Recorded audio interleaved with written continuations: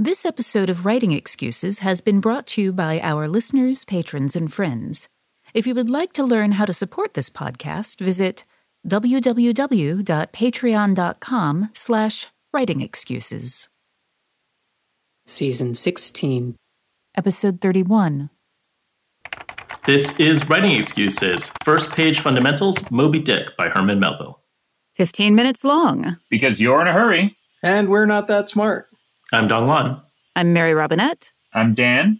And I'm Howard. So we're going to do... None of us said, you can call me, and then our name. I think that I admire impressive restraint. So we're going to do another deep dive into an opening page. And in this case, we're going to do Moby Dick. It probably has one of the most famous first lines that Dan just referenced right there. So I'm going to hand it off to Mary Robinette again to introduce us to this little sample here. And just a brief content warning, much like when you make promises to a reader at the beginning of the book, we want to make sure that you have the opportunity to nope out of things that you don't want to read or listen to. Moby Dick deals with a couple of things. It deals with mental illness and suicidal ideation. And those are both present in the paragraph that you're about to hear. Moby Dick. Loomings. Call me Ishmael. Some years ago, never mind how long precisely, having little or no money in my purse and nothing particular to interest me on shore, I thought I would sail about a little and see the watery part of the world. It is a way I have of driving off the spleen and regulating the circulation. Whenever I find myself growing grim about the mouth, whenever it is a damp, drizzly November in my soul, whenever I find myself involuntarily pausing before coffin warehouses and bringing up the rear of every funeral I meet, and especially whenever my hypos get such an upper hand of me that it requires a strong moral principle to prevent me from deliberately stepping into the street and methodically knocking people's hats off. Then, I count it high time to get to sea as soon as I can. This is my substitute for pistol and ball. With a philosophical flourish, Cato throws himself upon his sword. I quietly take to the ship. There is nothing surprising in this. If they but knew it, almost all men in their degree, some time or other, cherish very nearly the same feelings towards the ocean with me. This is another example of an opening that I absolutely adore. I think it captures so much of the spirit of this book in just a tiny little microcosm. It's darkly humorous, and not to make light of the very serious issues on display here, but the tone of it, I think, really establishes so much of the book. And given the grimness of a lot of things that lay before us, he's approaching it in such a specific lens that I think sets us up to meet Ishmael, sets us up to meet Queequeg, sets us up to spend time on this ship with all these people who all have their own reasons to be at sea, but fundamentally are all because they are escaping something, and they're escaping the burdens of everyday life. And you have that last note that ends on all men in their degree cherish very dearly the same feelings toward the ocean with me. And that choice to go to sea rather than submit to the other things that are plaguing Ishmael in this scene, I think is really the core spirit of this whole book. Yeah, we tend to think of Moby Dick as, the pursuit of the great white whale. And while that is happening, it really is about escaping. It is about the internal conflict, and the great white whale. What that represents is that's the avatar of the escape. It is the not self. But this book, and it's been I will grant a very, very long time since I've read it, but for those of you who cannot see the video feed, Elsie has just joined us by jumping up the back of my chair and across my face. Okay, so hello. Elsie, would you like to purr for these nice people? No. Okay, good job. So So, what were we talking about? Use of flashbacks? I think the thing, even putting aside, because we are focused on how first pages work, so we can put aside sort of the bulk of Moby Dick, Right. And really focus on what draws people in this case. Again, I like it because it is that microcosm, but in terms of the mechanics, what pulls people in, you have a few things. Going back again to the idea of authority, it literally starts with an authoritative statement, which is call me Ishmael, right? It's a command to the audience, but also there's so much character built into that, in that sense of unreliability. You get the sense immediately, Ishmael's not this guy's name. He's asking you to call him that for some reason. And the slipperiness that's injected into it immediately sets so much of the tone for what's pulling us into this paragraph, what's pulling in, in terms of that breadcrumb one, the authority of the command and the doubt about who this person is. And then we're sliding immediately into this portrayal of someone who is suffering some kind of mental illness, some kind of condition here, whether that's depression, whether that's suicidality, all these things are really coming to play in this scene. And that is driving him in a very real way to make this choice, which is to go to sea. Yeah. The other thing that he does, again, in that things are going to be somewhat squishy is some years ago, never mind how long precisely. Again, it's that command to the reader. But then he gets very specific about all of the different kind of symptoms that he spots in himself.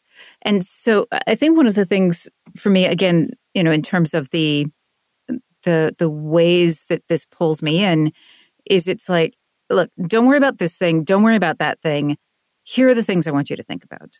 It's like this examination of self, the bringing up the end of a funeral procession, the moment when you think maybe I should just step into the street. Those things are specific. They're visceral. They are inherently things that a listener or a reader can relate to in some ways, and disturbingly so. Yeah, but also funny.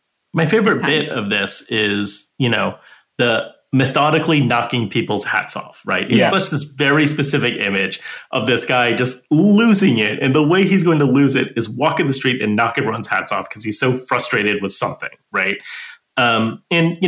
Voice is a huge component of what makes this paragraph work. But the other aspect is character. All these things about Ishmael that raises all these questions and all these story promises of finding out what's going on with this guy. Why is he like this? How is he going to address the stuff that he's struggling with in this paragraph?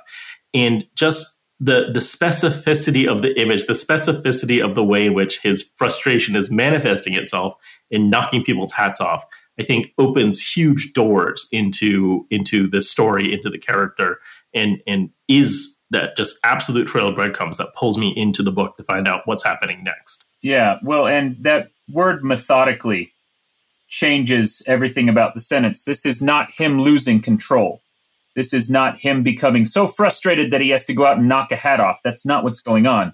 He's trying to pick a fight. Mm-hmm. He's trying to get himself in a fist fight so that he can feel something, so that maybe someone will beat him up or kill him, just in order to start something.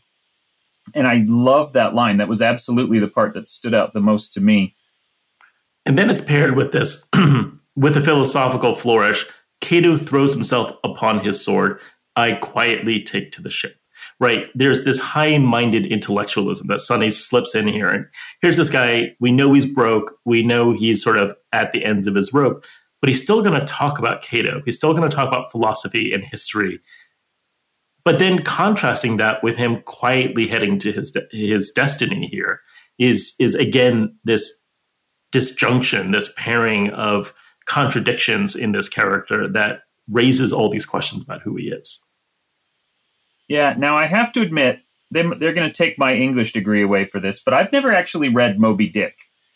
And so coming to this completely cold, what stands out to me more than anything is what you've already talked about, that this is entirely character-focused. Moby Dick has such a reputation as being this very plot-heavy and or metaphor-heavy kind of slog of a book that is, incredibly detailed about the process of whaling and about all of these other things. Nothing that I have heard about the book prepares me for this paragraph being so intimately based on one person's mind and mindset. This suggests to me that it's much more character driven than I think the cliches about the book have led me to believe. Yeah. What's so special about Hero Bread's soft, fluffy, and delicious breads, buns, and tortillas? These ultra-low net-carb baked goods contain zero sugar, fewer calories, and more protein than the leading brands, and are high in fiber to support gut health. Shop now at hero.co. Why don't we take a moment to pause for the book of the week, actually, which is a preparation for next week's episode. Yeah, so next week we're going to do our third and final deep dive, and we're going to be reading Lee Child's The Killing Floor. These are the Jack Reacher series of books, which are a very well-known, very successful series. Killing Floor is the first Reacher book. It's Lee Child's first novel. I think it's an absolute masterclass in how to write a thriller. These are some of my favorite thrillers ever, and I think it will be an incredibly instructive example. It's also a fun read that'll take you about 30 seconds from start to finish, and you won't want to put it down. Our book of the week is The Killing Floor by Lee Child. A couple of fun trivia bits about Moby Dick. Herman Melville wrote this across a span of about 18 months, which is a year longer than he planned to spend. About halfway through the writing of it, he met Nathaniel Hawthorne, and it is supposed by many that this meeting inspired Melville to go back and revise and expand and make the project a bit bigger, because Moby Dick is actually dedicated to Herman Melville, or dedicated to Nathaniel Hawthorne, in token of my admiration for his genius. I think that I don't know what his writing process was like. I doubt that the first line came first for him, and I suspect that part of that expanding and revising was the recognition that Ishmael's voice was a poem, if you will, that was going to get stretched through the book in ways that perhaps it hadn't. In fiction, sometimes we talk about audience surrogates, right? So this is Kitty Pryde in the X-Men, that character that the audience can relate to get them into the story. And I think Ishmael's operating for us in some of those ways, right? He's going to be our lens into understanding Ahab as we understand what's going on with Ishmael. Like Ishmael being the sort of larval stage of Ahab as he descends into his obsession, into his madness and all of that. So, I think, again, this is the author telling us from the very first line what we're in for, what kind of story this is. This is going to be a story about men struggling with their internal selves. And Dan's right. So much of the way we talk about this book is this metaphorical, like man against nature and all these things. But really, at the end of the day, this is a group of people who are minds divided against themselves, trying to overcome their own limitations, their own obsessions, to literally survive the experience. And all those stakes are there. Survival is on the page. Dealing with mental illness is on the page. Figuring out a solution to what kind of life do I want to lead. All those things are immediately in this first paragraph. And I think the echoes from that will ripple throughout the book, right? This is the first stones thrown to the pond, and then that's going to shape everything that comes after it. One of the book, there's sort of a parenthetical aspect between the beginning and the end of the book. In the editions that we have today, there's an epilogue, and in which we learn that Ishmael survives, the final events of the book. The first UK edition in 1851 didn't have the epilogue. And And that forces me to imagine the experience of the British readers of 1851 who, first line, call me Ishmael some years ago, never mind how long, and then get to the end of the book and it doesn't look like he lives. How does that even work? Yeah.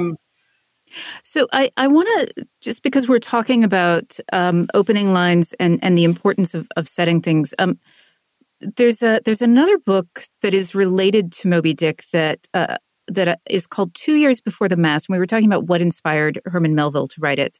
And he, in multiple places, cites this book, 2 Years Before the Mast, which is a memoir. It's a real book about a British fellow who went to sea. And this is the opening of that. And I want you to notice the difference of it and the difference of the promises it makes. Even though the subject matter of the book, which is being at sea, is, on the surface exactly the same. Or I should say being at sea and a lot of details about being at sea. The 14th of August was the day fixed upon for the sailing of the brig Pilgrim on her voyage from Boston round Cape Horn to the western coast of North America. As she was to get under way early in the afternoon, I made my appearance on board at 12 o'clock in full sea rig and with my chest, containing an outfit for a 2 or 3 year voyage, which I had undertaken from a determination to cure, if possible, by an entire change of life and by a long absence from books and study, a weakness of the eyes which had obliged me to give up my pursuits and which no medical aid seemed likely to cure. So both of these are men that are going to sea to fix something, right? But the promise that is made in that opening paragraph about the ride you're going to be on is entirely different. They're both told authoritatively. They're both internal and about the character's sense, but one of them is much more focused on the surroundings and we're going to get on this ship and this is going to come to an end when I get off of this ship. And the other is, my mind is a mess. And I'm going to sea because my mind is a mess. I went sailing because I need glasses.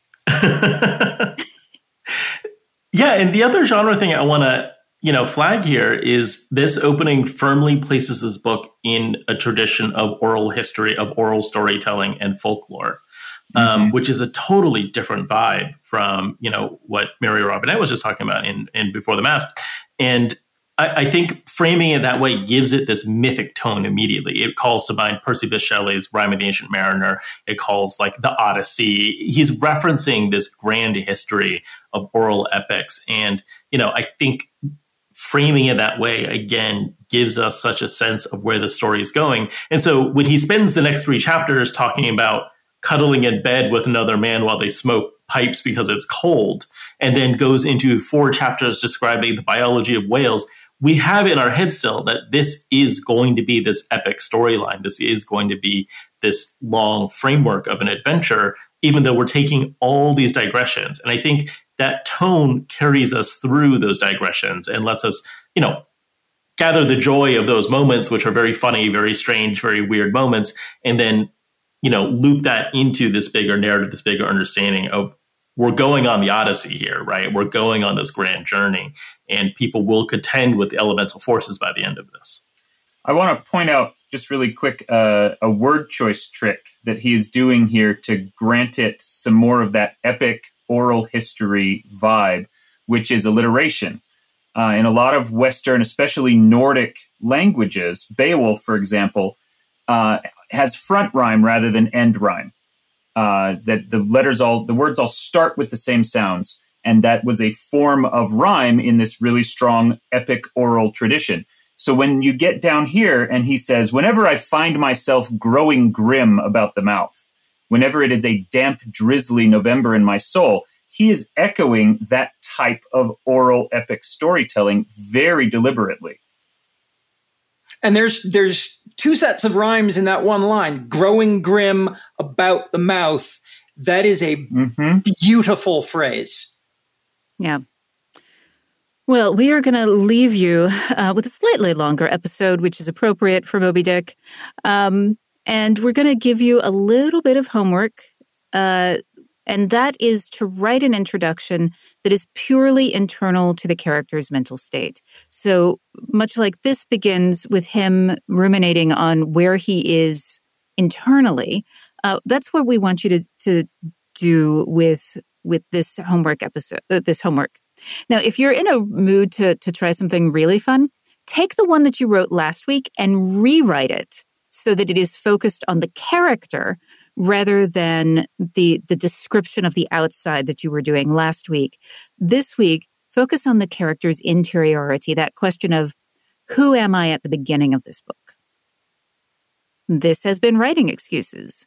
You're out of excuses. Now go write. This episode of Writing Excuses was engineered by Marshall Carr Jr. and mastered by Alex Jackson. Your hosts were Dongwon Song, Mary Robinette Kowal, Dan Wells, and Howard Taylor. The episode was brought to you by our patrons at patreon.com/writingexcuses. If you aren't familiar with Locus Magazine, they're a long-standing and respected website, magazine archive, and resource for science fiction, fantasy, and horror. Basically, they're the industry magazine for our genre. They also run the annual Locus Awards, a top-tier award that recognizes new, diverse, and excellent voices in speculative fiction. They tell the storyteller's stories through author interviews, book reviews, curated reading lists, international industry news, obituaries, and more. Locus has meant a lot to me, both personally and professionally. In my career, I've been interviewed by them, and I've also turned to them as a source of understanding who is involved in the industry. Locus is holding their annual fundraising drive to keep their doors open, lights on, and future bright. I'll be contributing to their crowdfunding campaign by donating a cut scene, some original art, and a couple of other things like, do you want to do a one-on-one chat with me? So join me in supporting Locus.